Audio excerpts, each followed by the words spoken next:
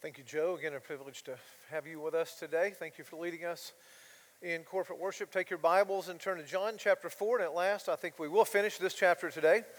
I think we're going to get that far. This has been really edifying to me. I've read the story of the woman at the well and all this stuff all my life, but I don't think until I preached through it, I'd gotten so much out of it. So we're out of that story today, but I hope you found it as edifying as I have. So John chapter 4, we're going to deal with verses 43 to 54 today. So let us hear now. The word of the Lord is inspired by His Spirit. I'm going to read 43 to the end of the chapter. After 2 days, he, that is Jesus, departed for Galilee. For Jesus himself had testified that a prophet has no honor in his own hometown. So when he came to Galilee, the Galileans welcomed him, having seen all that he had done in Jerusalem at the feast. For they too had gone to the feast. So he came again to Cana in Galilee, where he had made the water wine. And at Capernaum there was an official whose son was ill. When this man heard that Jesus had come from Judea to Galilee, he went to him and asked him to come down and heal his son, for he was at the point of death. So Jesus said to him, "Unless you see signs and wonders, you will not believe."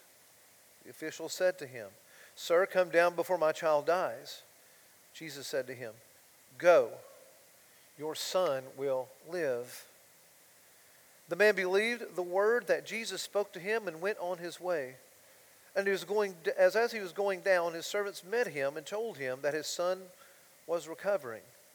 So he asked them the hour when he began to get better, and they said to him, "Yesterday, at the 7th hour, the fever left him." The father knew that was the hour when Jesus had said to him, "Your son will live."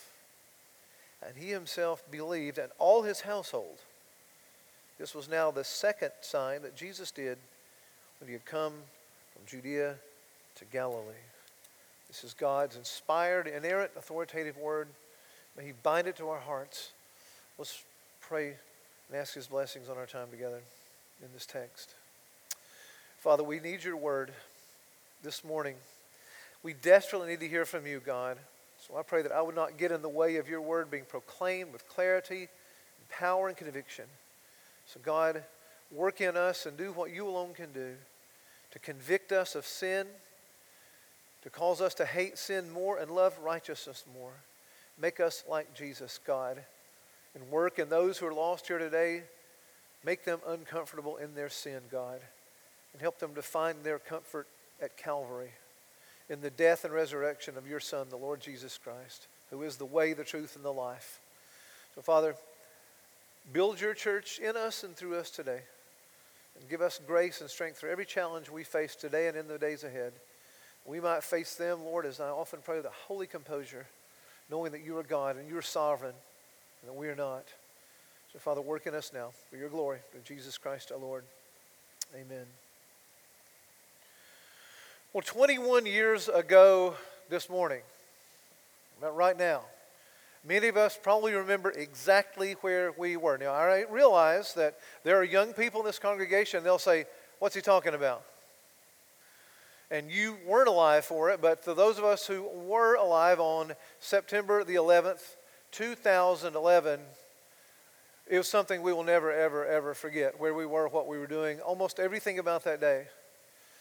That is the day that historians now refer to as 9/11, when a group of Muslim extremists attacked our country by hijacking jet airplanes and flying them into the Twin Towers in Manhattan, to the Pentagon in Washington, and then another which crashed in a field in Shanksville, Pennsylvania. So they will never forget. 3,600 people. I think we're still trying to figure out how many people actually died that day, but 3,600 people. 3,600 Americans lost their lives that day, mostly firefighters, policemen, and those who worked in the Twin Towers in Manhattan. And the people, when they went to work that morning, I'm sure there were wealthy people and poorer people and every kind of people, educated people, uneducated people, people from every kind of background. When they went to work that morning, they had no idea what was about to happen. We didn't either. I was at Southern Seminary that morning. I was an MDiv student, and I had just finished a hermeneutics class. I was going back to my office working on campus when this happened. I remember everything about that day. In fact, Jake and I heard a song about this, my favorite tribute song by Alan Jackson. Where were you when the world stopped turning? And really, you may think that's silly if you didn't live through it, but in a very real sense, if you're an American, it felt like the world had stopped turning on that September day. Because we'd never seen anything like it since Pearl Harbor, December 7th, 1941, which even I wasn't alive in those days, contrary to what some of you probably think. Our nation suffered that day. And it was not just rich people or poor people. It was not just educated or uneducated people or tall people or short people or thin people or fat people or Southerners or Northerners or Europeans or African Americans, or it was everybody who was there and the rest of us. And the reason I begin with that, because this is the 21st anniversary, I think that's appropriate. But I begin because this tells us, Pearl Harbor and all kinds of disasters throughout history tell us that no matter who you are, no matter how much money you have, or how little money you have, for that matter, no matter what family you were born into, which region of the country you were born into, whether you're black or white or Asian or Hispanic or multi-ethnic, north, south, east or west, whether you think the Green Bay Packers own the G or the Georgia Bulldogs own the G, I know this about you. You will suffer affliction. We live in a fallen world. It comes to every one of us. We will suffer adversity, the Bible calls it, or affliction. There's lots of words for it.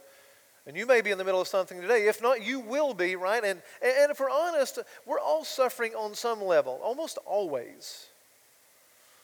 The Bible is a book about suffering. Jesus, the suffering servant, came to die in our place. So suffering is central to the entire framework of Scripture, isn't it? The entire Christian gospel.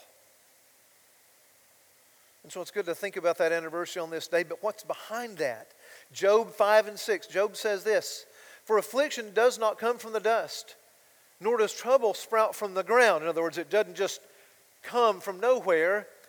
But man is born to trouble as the sparks fly upward. I love that verse because it just tells us that in this fallen world, suffering is one of the central features of our daily lives. Man is born to trouble. You're born to trouble. Even if you're too young to remember 9/11, you're born to trouble as the sparks fly upward. As we rise in life, we will suffer. You're born to trouble. What are we to do about trouble? I've often said, I've told my wife many times, if I didn't know Jesus, I wouldn't want to live in this world. I would be hopeless. I don't know what I would think about the world we live in. I don't know what I think about 9/11. I don't know what I'd think about the school shootings. I don't know what I would think about these mass shootings. I don't know what I think about all the genocides in the history of the world and the Nazi war crimes, and I don't know. But I know Jesus and I know God. I know the Bible. I know what it says about the fall. So I have a framework for understanding this. So we come to this story this morning. This is a story about a nobleman whose son was dying. He's suffering affliction, something that we can imagine finding ourselves in this circumstance. We learn that not only did Jesus...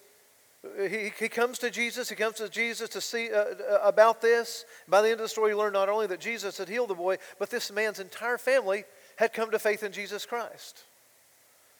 So in his affliction, where did he go?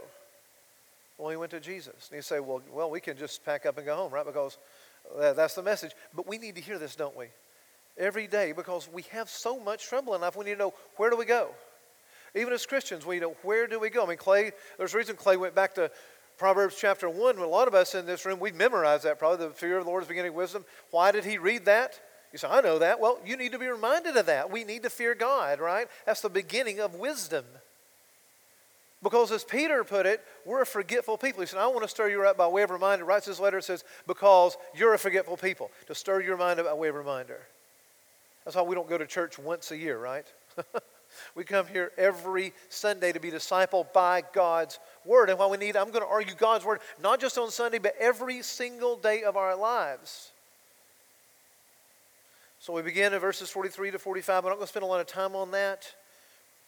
These transition verses, and we could spend a lot of time digging the minutia on that, but I don't think that's going to be profitable for us. But it takes the reader from the period of Christ's life spent in Samaria to the next stage of his ministry in Galilee. And they give a reason for Christ's decision to move to Galilee. Now, this could be fruitful. I'm not saying all the Scripture is fruitful. I'm just saying, given what we want to deal with this morning, I want to deal with the second point mainly this morning. But this is a section in which critics of the Bible, and there are no small number of critics of the Bible, now and of course throughout history, nothing new. But they see an inconsistency here because Jesus, he says he has no reputation in his own hometown. And then he goes to Galilee and they said they were really happy to see him. It's like, what? I thought he had no reputation in his hometown. And there are books and books and books written about this, and they're glorious, and I appreciate that. But I think it comes down to this. I think he's talking about Judea here and not Galilee. I think it's really that simple. And we can dig into that later if you want to. And if you want to ask me why I think that, then we will talk about that. There's a lot of Greek involved and things like that, but I really don't think it's very difficult. I think he's talking about Judea, from where his ancestor David came rather than Galilee. And I think that the context of the whole New Testament demands that. That's one, and that is one solution. Now that's the solution I think makes the most sense of the text. So we're not going to spend a lot of time on that. So there you have my answer. Like I said, we can talk about that if you want to. But I want to spend most of our time on this story because I think that's what, as a congregation, we need now, where we are in our history. And we needed it a year ago, and 2 years ago, and 5 years ago. And we'll need it 5 years from now, right? We meet here a royal officer. The court of Herod Antipas, first century ruler of Galilee, very powerful man. This official would have been well heeled. He would have had a lot of means, a lot of money, probably even highly educated, but a man of means. And he's risen to this position. I think all that would be necessary for him to rise to this position in the royal court. And this tells us kind of a point that I've made already, and I stole this from J.C. Ryle, but I think it's a good point. You know, I love to quote J.C. Ryle, but he just says it better than I ever could, and so I'm going to share a quote or two from him here. But this tells us that the rich are afflicted as well as the poor, right? All the education, all those degrees out by your name, and I mean, God's given me a few of those, but guess what? I suffer. Affliction. We're going to suffer. It doesn't matter who you are, what kind of family you're from, right? You're going to be afflicted. I mean, no doubt this man, this member of the royal court, he would have been able to use his resources to exhaust every avenue of medical healing for his son. His son is sick. His son is dying. And I can hardly, as a parent, imagine a more stressful, anxiety-filled circumstance than one of my children, or three of my children sitting in here, this room today. And I can imagine how heartbreaking it would be to see one of them withering away. And it looks like there is no hope. And so he comes to Jesus. And he's not been able to find healing so far. And we can only assume here that he probably has exhausted every avenue, so he comes to Jesus. Ryle says this: gold and silver can lift no man beyond the reach of trouble. They may shut out debt and rags. Think of rags to riches, think of clothing there. They may shut out debt and rags, but they cannot shut out disease and death. The higher the tree, the more it is shaken by storms. The broader its branches, the greater is its mark, which exposes it to the tempest. So really, the greater the individual in the stature of the society, the more susceptible he's probably going to be to falling, right? To affliction. So it afflicts. So we tend to think that the poor, just by their very nature, they're sort of intrinsically afflicted, right? But that's not true. The sparks fly upward. Man is born to trouble. You're born to trouble.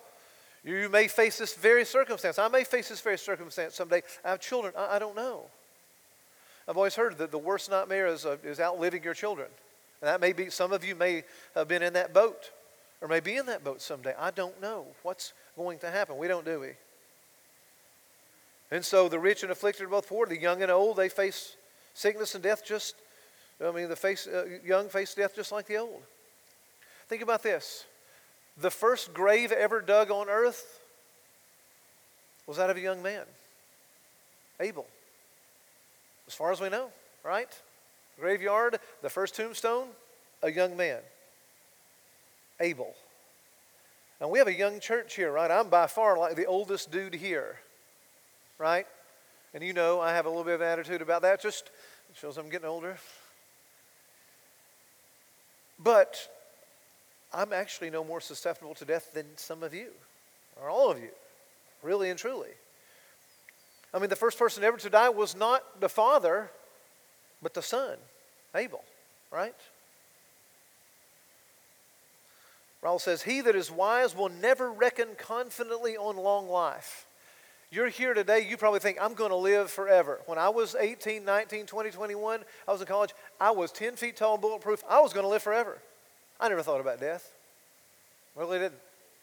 And you probably don't either, but you should. I mean, Jonathan Edwards, his resolutions, he had like 90 resolutions, and one of them was to think about death every day. He was 18 years old and he wrote those. Think about death. He's not someone who had a death wish or some kind of a sadist, but he said, I'm going to think about death every day because I'm going to die. And so are you. And it could be today. You say, you're trying to frighten me? Maybe. Can't frighten someone in the kingdom. No, but I don't think, I don't think we're frightened enough of death. He that is wise will never reckon confidently on long life. We never know what a day may bring forth. I mean, sometimes you'll get a phone call and you wonder, what is this? I got a phone call 6 weeks ago from my hometown, and the phone call was my niece, and she said, your brother, Uncle Rex, my brother, he's dead. 10 o'clock on a Monday morning. I wasn't thinking about that, but he was gone. I wasn't expecting that. We never know. Now, we never know what a text message will bring, do we? We communicate by all kinds of means. Sometimes I dread answering my phone or looking at the text, because I wonder, what's today? My wife says this sometimes, what is today going to bring? When we've been through a season of affliction, and you really wonder, don't you? But here's my question. Are you ready for it? When you are caught off guard, how do you respond? Are you going to freak out? I think this is what this text is going to hopefully give us some insurance against, kind of to comfort and help us to see, learn how to respond to these things. Raul said, we never know what a day may bring forth. The strongest and fairest are often cut down and hurried away in a few hours, while the old and feeble linger on for many years. You ever been to a nursing home? There are people in there 100 years old and they're in terrible health, but they are living. And young people are dying. So we don't know, do we? At my brother's funeral, I remember I could see over his tombstone. When I was at the graveside, my best friend and I did the service, and I could see in the background 2 young people, one under 30 and one under 20, one a teenager. I'd known all their lives they've been gone for a long time. One was killed in a car wreck, the other one was taken out by cancer. She was 17. It's a Ledford girl. I remember her well. She's been gone a long time. I've had friends in the last 5 years, I've told you, I've had you pray for families who've just, one of my friends I went to high school with, his sister found him dead. He was 51, about 5 years ago, just found him. He was probably the best golfer in my hometown and just in tremendous shape, and he was gone. It was an aneurysm. You all know I have an aneurysm, so I mean, it's, you wonder, you just never know. You've got to be ready, right? We have to be ready to meet our Maker. And when you're young, I know you tend to think just, oh yeah, I've got another day. I got next Sunday. I've got a month of Sundays. I've got years. I will live a wild life. I'll sow my wild oats, and then I'll go back to Jesus when I'm older. Because I don't want to live a boring life right now. I want to have an exciting life, and I know that's not found in Jesus. And friend, if that is your thinking, that is deadly thinking. That is, Satan has you right where he draws you in and says, say, it's okay, you don't need to repent today. You've got plenty of time for that. You know? You do. And we don't know, do we? You say, you're going to talk about affliction. Well, affliction has great benefits to our soul. I mean, think about it. It's possible if the nobleman's son had never been ill that he might have died in his sins. He might not have come to Jesus. Think of the circumstances. He came to Jesus because of his son's affliction. Now, we believe the doctrine of election, of course, and we know that if he's elected, I know, I get that. But temporally speaking, from a human standpoint, these circumstances brought his whole family to Christ, right? And that's how the Lord, that's how God uses these things. I mean, he doesn't waste anything. Just like he picked up 12 baskets of of loaves and fishes, right? I love that. Because it tells me that in my life and in your life, God wastes nothing. You may say, well, I was far from the fold of God and I was younger. I did that, but I know God has not wasted that. I spent 15 years almost as a newspaper journalist, and I can see how I've often thought, why didn't God just call me as a pastor when I was 18? Wouldn't I have been better off doing all those things, being in ministry all those years? But I see how God hasn't wasted 1 ounce of that at all. He doesn't waste anything in your life. And even things that you think are bad, He's not wasting it. None of it. This wasn't wasted. This is the very means which God used to bring this family, this nobleman, and no doubt his son, and the family to Himself. Losses and crosses are far better for us if they lead us to Christ. Psalm 119, 71. This almost sounds sadistic to us in a 21st century setting. He says, "It was good for me that I was afflicted." You said, what? It was good for me that I was afflicted. He doesn't stutter. That I might learn your statutes. That I might learn your law. That I might learn your word. I was afflicted and I fled to you. And I learned the comforting, redeeming power of your word. And that's how He does it, isn't it? God's economy doesn't work like ours, right? I would never have written this gospel, right? Never. I would not have written it this way. But God did. And it was good that I was afflicted. And so this man, this nobleman, what does he do? He's afflicted and he turns to the one place and the only place where true help and true comfort and true healing, and of course salvation, can be found. He comes to see Jesus. And what does Jesus do? Well, He chides him slightly. Because He says, you, verse 48, unless you see signs and wonders, you will not believe. And I think Jesus is saying here that his faith is kind of weak. It's kind of faulty. It needs sight to be a reality. It needs to see something. Let me see something, God. And I think sometimes we long for those things, right? We just wish You'd say something to us. To which, as a preacher, I always say, you got this. You got 66 books. You got it. He's spoken, right? I wish You'd say something to us. He's spoken. And Jesus said, unless you see signs and wonders, you will not believe. I mean, that is the world, isn't it? I mean, there's some Christians today. I'm convinced they have to see something sensational. They have to have a Super Bowl party every Sunday, or else they don't believe in God, or they don't believe God. Because I had a conversation with a pastor a few years ago, and it went like this. So what do you do at your church? To which I said, what do you mean, what do you do? So what do you do? I said, well, I mean, we preach the Word of God, verse by verse, book by book. Really? Yes, really. Isn't that boring? No, it isn't boring. Because God uses His Word to transform His people. I think that's boring. I could never do that. How do you know God's working? Well, because the people come back every week and they walk with God. The 6 days in between, a lot. That's how we know. He said, no, I want to. At our church, we have to see something.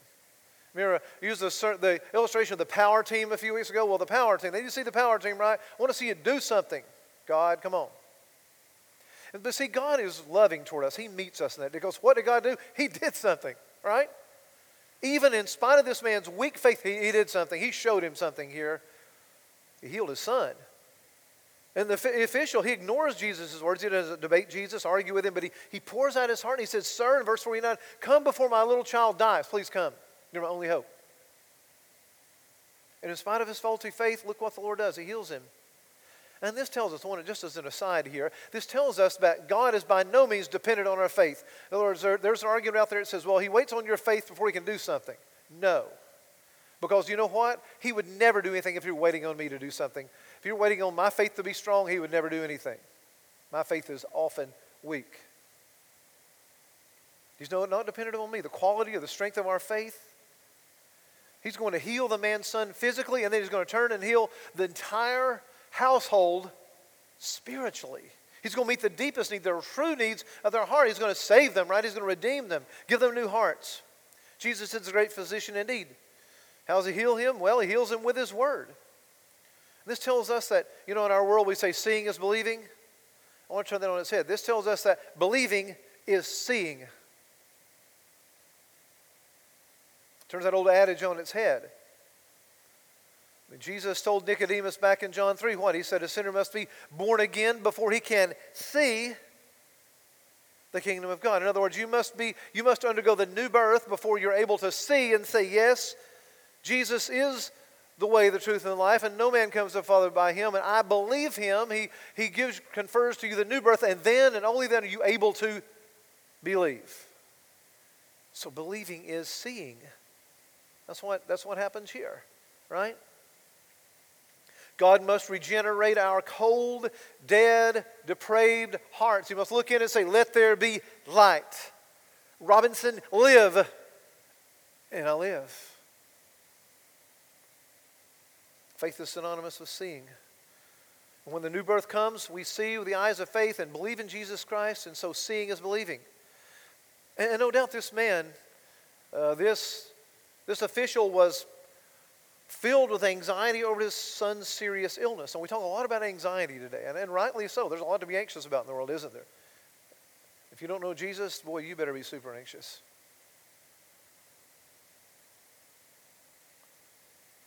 I mean, if you're a parent, though, put yourself in his shoes. His son is gravely ill. Dad has done all he can to get him well again, but it seems to be the outcome is inevitable. He will die if Jesus doesn't do something. I mean, as a father, I can't imagine a more anxious circumstance. I mean, my kids will tell you, if they're a minute past curfew, I'm calling them. If I hear sirens, my kids will laugh at me sometimes. I'm driving my two older driving children. I call them. If there's a bunch of sirens, I'll call them and say, hey, where are you at? And they'll say, well, I'm at the car wash. Okay, good. They answer the phone. They answer my question, right? Because, I'm a worrywart about my children. So I can imagine this man's anxiety over this. But believing in Jesus is the most effective way of setting his mind at rest. This nobleman's encounter makes this clear. I mean, John tells us after having believed in Jesus, he simply went on his way. He says, go. Jesus said, go, your son will live. And the man believed the word of Jesus spoke to him and went on his way. It's just very matter of fact, right? He believes and he goes on his way. The anxiety has eventually or evidently evaporated, is evidently disappeared. Because the word used here is the verb tense is imperfect, suggests that the nobleman believed in Jesus so implicitly that he just picked up where his work left off and moved on, went on about his business. He didn't rush home. I mean, his conversation with Jesus took place about 1 o'clock in the afternoon, and the trip home was only about maybe 4 hours between here and Capernaum, where he lived. But he didn't arrive home till the next day. Comes home the next day, said, what time? He said, well, 1 o'clock. I know. Now I know. I know, 1 p.m., the 7th hour, 1 in the afternoon. That's the same time I talked to Jesus. And at that instant when Jesus spoke, it was done. He was healed. So Jesus does give him a sign, right? He does do something. He heals him. At the very moment he spoke the word. I mean, the nobleman's faith was very small in the beginning, it appears. But look at, verse 5:53b. He says, and he himself believed and all his household. In a very short time, his faith in Jesus grew. I mean, the way the Father handled this is a beautiful picture of genuine faith, of saving faith. What is faith? Well, Hebrews 11, the Bible gives us a definition. One of the most glorious verses in all of Scripture. Now, faith is the assurance of things hoped for, and I love the second part. I love the way the ESV renders this. The conviction of things not seen. What is a conviction? This church is full of people with convictions. I know you. I love that about you. You have convictions. You have theological convictions. Some of you have political convictions. You have convictions, right? And he says, but this faith is the assurance of things hoped for, the conviction of things not seen. I don't see it, but I'm convinced it's true. I'm convinced it's more true than the things I do see. That's faith. This man didn't see Jesus through the miracle, but he had an unquestioned conviction that Jesus could and would heal his son. I think this is the kind of faith the writer of Hebrews is thinking about. That he gives that beautiful, profound definition. Faith is the assurance, again, assurance of things hoped for. It's not a we hope it'll happen. He's assured it will happen because he's convinced that the things he doesn't see are more real than the things he does see. That's saving faith. That is persevering faith. It's what we all need. This is why we come here every Sunday, right? And be convinced by the Word of God and convicted by the Word of God that this is true. I mean, you think of all through Scripture. Look at heroes of faith. Think about Noah. Always Noah comes to mind. Think about God says, build a boat. You live in the desert. It's never rained. You don't even really know what rain is. I mean, not really. It's never rained. It's the middle of the desert. Build a boat. I'm going to send a rain. You're thinking, really? And so what does Noah do? Well, he builds a boat. And his neighbors, can you imagine? His neighbors are thinking, this guy's lost his mind. It's going to rain out here. It doesn't rain in the middle of the desert. And so Noah's building a boat. And we know from Scripture they made fun of him. All manners of fun. And he probably thought a time or two, he probably asked Mrs. Noah, am I crazy? I'm always asking my wife, am I crazy? Of course, well, she does tell me I am crazy sometimes. And she's right. But so, am I nuts? But he did it. And what happened? Well, we know the rest of the story, don't we? God sent a flood. Wow. Years and years he built this enormous boat and God sent the flood. That's the assurance of things hoped for, the conviction of things not seen, isn't it? And this man had the same kind of faith, and God wants us to have this kind of faith in him as well. It'll change. And if you do, it will change everything. It will change how you see affliction in your life. It will see how you see life, period. How you see things like 9/11 and Pearl Harbor Day and all of the things like that, the events behind it. And when your child is dying, it won't change the fact that you're heartbroken, but it'll change the way you see it. It will change how you're comforted. I mean, the official in our text today trusted in Jesus just like Noah did. I think the application's obvious. If Jesus met this man's need and calmed his fears and his anxieties, when he came to Jesus, and the Lord will do the same for us. Only need to run to him. That should always be your response. So run to Jesus. When life hits the fan, do you go to Jesus? Where do you go? Do you go to your friends? You may have some wise friends that are not as wise as Jesus. You may have some unwise friends who will give you terrible advice. I don't know. Where do you go? Do you go to, do you turn to other things, artificial things? I mean, I think this is clear. We go to Jesus. I mean, this man's anxiety, his fears were taken away. I mean, there's no doubt many of you are weighed down with great burdens today. Right now, even as I'm talking, you can think of 10 things that you're concerned about in your life and in the world. And if that's you, and it will be sometime, if it's not today, it will happen. Take them to Jesus. Go to Jesus. You may be heartbroken over some circumstance in life. Maybe you received a bad medical diagnosis, or someone you love, they've received a bad medical diagnosis. They're not going to live. Or you don't know, it doesn't look like they're going to live. What do? Well, you go to Jesus. That's what this man did. Go to Jesus.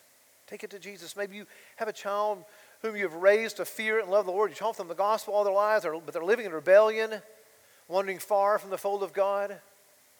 You can't sleep at night. Take it to Jesus. Maybe your marriage is in trouble. Or you'd like to be married, but there's no prospect of that. Take it to Jesus. Go to him. Flee to him.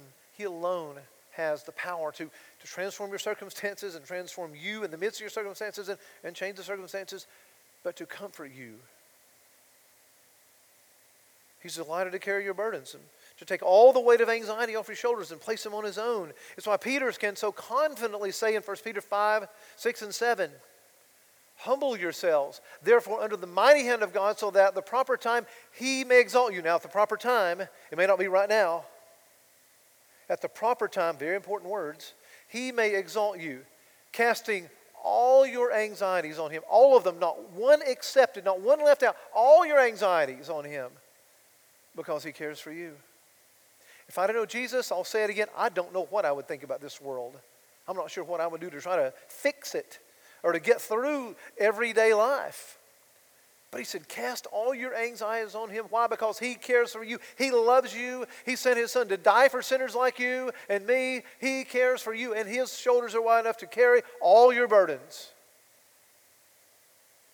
And he'll exalt you at the proper time. You say, well, I prayed yesterday, and my circumstances are still the same today. At the proper time. And you say, well, what if I go to Jesus with my burdens and I don't see an answer immediately like this man did? My child dies. My life didn't change. My circumstances didn't change at all, and I'm still anxious. Does that mean Jesus is an unreliable friend? You know, we sing, what a friend we have in Jesus. All our sins and griefs to bear. What a privilege it is to carry everything to God in prayer. We sing that, don't we? But what if your circumstances don't change? You say, is Jesus an unreliable friend? No. No, that is a very small understanding of reality, a small understanding of the theology of Scripture, of all of Scripture, of the theology of redemption, of what he says about redemption in all the New Testament, all the Bible. I mean, it's certain there are some answered prayers, the results of which we may not see in this life. We have to trust him, as this nobleman did, even if our child is not healed. Jesus knows what he's doing. He's not an amateur. He's not, as my friend Robert Kahneman always loved to say, he is not a novice. He knows what he's doing. He made the world and everything in it. I think he knows what he's doing. He's no amateur. Romans 8:28 is one of the most comforting passages to me in all of Scripture. I had someone say to me once, you should just quote that to people who are suffering. Why not? Man, that's what I want to hear. For God, we know that in all things God works for good of those who love and are called according to his purposes. And the literal translation is, God causes all things to work for good for those who love him and are called according to his purposes. His people. He's got this. You say, well, I don't see the results that I want to see. But he's got this. And there's just comfort in knowing that he's going to use this for your good and his glory. Maybe not now. It may be in eternity. But you have to trust him. That's why we walk by faith and not by sight. Why he chided this nobleman, isn't it? Psalm 55:22 says essentially the same thing. Cast your burden on the Lord and he will sustain you. Or this is my quiet time this morning, actually. Cast your burden on the Lord and he will sustain you. And get this, a promise. You ready for this? Write this over the door of your heart. Beloved, he will never permit the righteous to be moved. I want to read that again. That's a glorious promise. Cast your burden on the Lord and he will sustain you.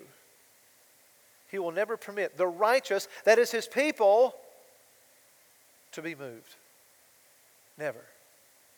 You can stand with your feet planted firmly on that promise, right? He will never permit the righteous to be moved. That's you. That's me. If you're in him, if you're in Christ, that's his people. I mean, there are circumstances when we will not see this to be true. But it is true because it's an absolute ironclad promise made by the sovereign creator of the universe who is righteous in all his ways and kind in all his works. It's a promise. We can pray about our circumstances, leave them in the hands of Jesus, go about our business as this nobleman did, trusting that he will work things out in his time and his way for our good and for his glory. James Boyce said, we may have to pass through the night into the bright day of the next world before we see how our prayers are answered. Still, we are to believe and know that Jesus has heard and that he has answered. How do I know this? Well, because the Bible also tells us that Jesus intercedes for us. He ever lives right now, ever lives to pray for us right now. Jesus is at God's right hand, the Father's right hand, praying for you if you're in him. I take great comfort in that. That's a very practical doctrine that we don't talk about enough in church, I don't think. He's praying right now, his intercession. Robert Murray McCheyne famously said this, if I could hear Christ praying for me in the next room, I would not fear 1,000,000 enemies.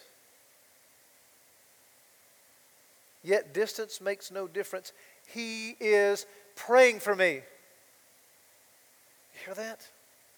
Robert Murray McCheyne, one of the most godly pastors who ever lived. If I knew Jesus was in the next room praying for me, I would not fear 1,000,000 enemies.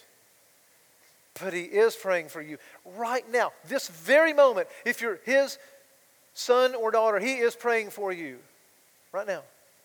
That's why you're persevering in the faith, because he's praying for you. We get a picture of this in Peter, good old Peter. We love Peter, right? We identify with Peter. In Luke 22, 31, 32, he says, Simon, Simon, behold, Satan has asked to sift you as wheat. We know what that is. He's referring to Peter's 3-time denial of the Lord, which is coming as he goes to Calvary, on the eve of Calvary. Satan has asked to sift you as wheat, Peter, but I have prayed for you, that your faith may not fail. And when you have turned again, certainty there, when you have turned again, strengthen your brothers. And of course he does, right? Peter becomes one of the greatest preachers the church has ever known, a bold lion for the truth of the gospel. This halting, coward man full of cowardice, fearful, foolish, idiotic in some ways, right? He will strengthen his brothers by preaching the gospel all over the world, in the ancient world. He's praying for you right now. You can take comfort in that right now. Even if you don't see an answer in this life, he is praying for you, beloved. Christ's word is as good as his presence, isn't it? This nobleman asked Jesus to come down to Capernaum to heal his son. He said, come, presumably to lay hands on him. We have admonitions in Scripture to lay hands on the sick, right? We have no problem with that. I'm not arguing against that, of course. But Jesus did not come to Capernaum to touch this sick young man, because Jesus didn't need to touch this sick young man. He merely spoke and said, go, your son will live. There's a promise. Your son will live. Go. Just go home. You're going to find him well. He will live. The deadly disease was gone. The boy was made whole.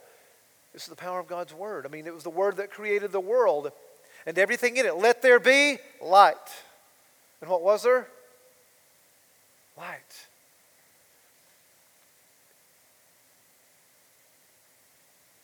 It was the word in the valley of dry bones that brought resurrection life. Oh, dry bones, hear the word of the Lord.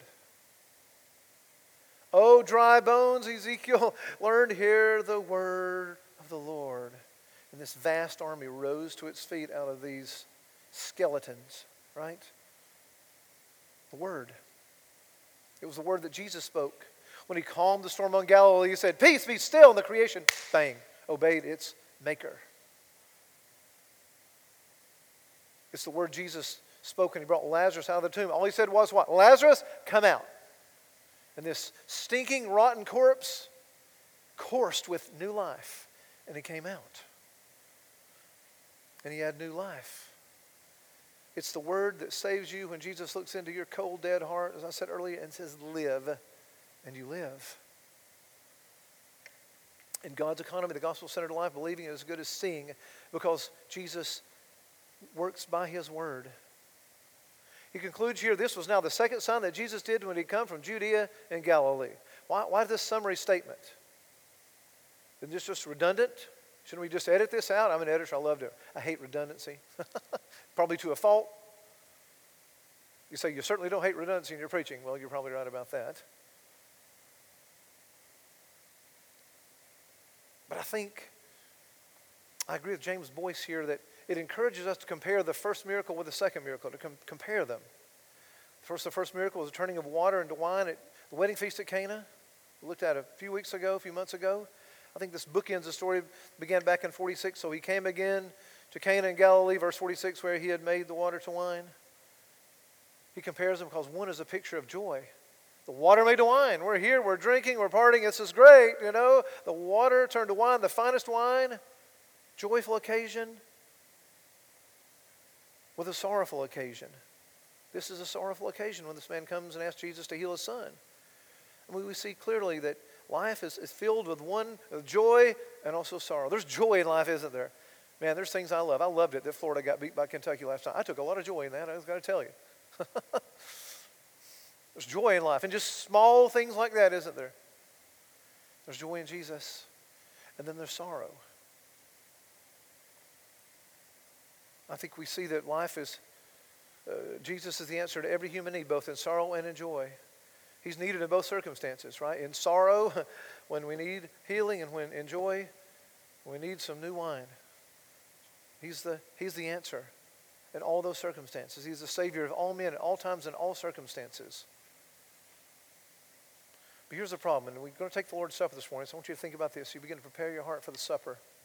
We're just going to go right into it from here, so whoever's going to serve in about 2 minutes, you can go to the back, and that would be great. We're not going to pause. Here's the problem with the nobleman's son and Lazarus and others who were healed. They were still going to die. Lazarus was brought out of the ground, but you know what? Lazarus was still going to face death finally and ultimately again. And so will this young man's son. But they were ready to face ultimate death in this life. Are you? Sickness and death afflict all ages at all times. They will till Jesus returns. Are you ready to face that day if today's your day? It's written in his book, every one of the days is ordained for you, yet as before any of them were given. Are you ready if this is your day? I mean, Jesus is the answer. He's the answer to all of our anxieties. The man here came and had a little talk with Jesus. He told him all about his troubles with no evidence whatsoever that his request had been granted. And he went away because his anxieties were gone. Friends, come to Jesus. Tell him all your troubles. Cast your burden on him because he cares for you. And you may not see the results in this life, but we can confidently know that Jesus heard and has answered, even if we don't see it until eternity. We have those promises. He's the light of the world, the Lamb of God. We know this from what we've been studying in John's Gospel so far. Lamb of God who takes away the sins of the world for every kind of person, rich and poor, educated, uneducated, young, old, red, yellow, black, and white. He's a Savior of all kinds of people. He makes them his redeemed children who are precious in his sight. Jesus speaks to you when he says, come, let us reason together. Though your sins are like scarlet, they will be washed white as snow. He's talking to you. Jesus is speaking to you through that great verse in Isaiah. He's talking to you. He's speaking to you when he says, come to me, all who are weary and heavy laden, heavy burdened, heavy laden. I love the old King James growing up. And I will give you rest. My guess is there's a lot of restless people here. Because sometimes I'm a restless person. But there's rest in him. When you're weary and heavy burdened, you can come to him. In fact, you should go to him and go to him through his word and through prayer every day. What gets me through every single day of my life is getting up at 5:30 in the morning and spending time with Jesus and praying in the Word. That's it. And I won't give that up for anybody. It would take tragedy for me to give that time up. Something bad's got to be happening in my life. I'm going to give because I need his grace and his mercy and his promises every single day. Lisa and I will reading through a little book now in the morning before I go to work called Faith Checkbook by Charles Spurgeon. It's just little 2-minute meditations on a promise. Because, we've been through, as a family, some particularly difficult times, and we need those promises. And man, they just put steel in my backbone for the day, and her too, and our family, in a way that nothing else will, because they're meditations on promises in Scripture. That's Jesus showing up in my life every single day and giving me peace and joy and comfort. That's what I mean. You hear me use the word holy composure sometimes. That's what I mean. You have a holy composure when life hits the fan. You don't freak out. Nothing uglier than Christians freaking out. I don't mean weeping when people die and things like that. I mean just completely losing and saying, why? I don't understand why. If you're walking with God, you just have a little talk with Jesus. Come to him. So this morning, his death and resurrection speak to us in this meal. So servers, you can go back and get ready to do this. His death and resurrection speak to us this morning in the elements of this meal. This meal does not do anything magical in terms of salvation, right? This is not something that saves you. This doesn't sanctify you in the sense of when I eat this bread, something happens. But it's in the reflection, in the meditation. I think Christ is spiritually present with us. The elements aren't magic, but in the elements we see and we remember. And his death and resurrection speak to us and saying, I have died for you, I have risen from the dead, I have defeated sin and death. That's what this meal communicates to us. And who should take this meal? Well, all the redeemed. If you're a blood-bought Christian and you're walking with God and you're not living in rebellious, unrepentant sin, you've been baptized as a believer, you're welcome to take this with us. Not for perfect people. People who've been made perfect by the righteousness of Jesus Christ, right? We're given righteousness outside of us. That's the only way we're saved. It's for those people, not perfect people. And we take this morning in conjunction with all the Christians throughout the ages and with our brother and sister churches this morning here in Louisville. Faithful gospel churches. Praise God, there's lots of those now here. We're thankful for them, and when we take this in solidarity with them that we believe the gospel of Jesus Christ, and we're putting our faith in Him, and we will receive comfort for that meal this morning. Let me just turn over to Psalm, one of my favorite Psalms, 112. I preached a sermon on this a couple of years ago. I think it was during COVID, or after COVID. I don't remember.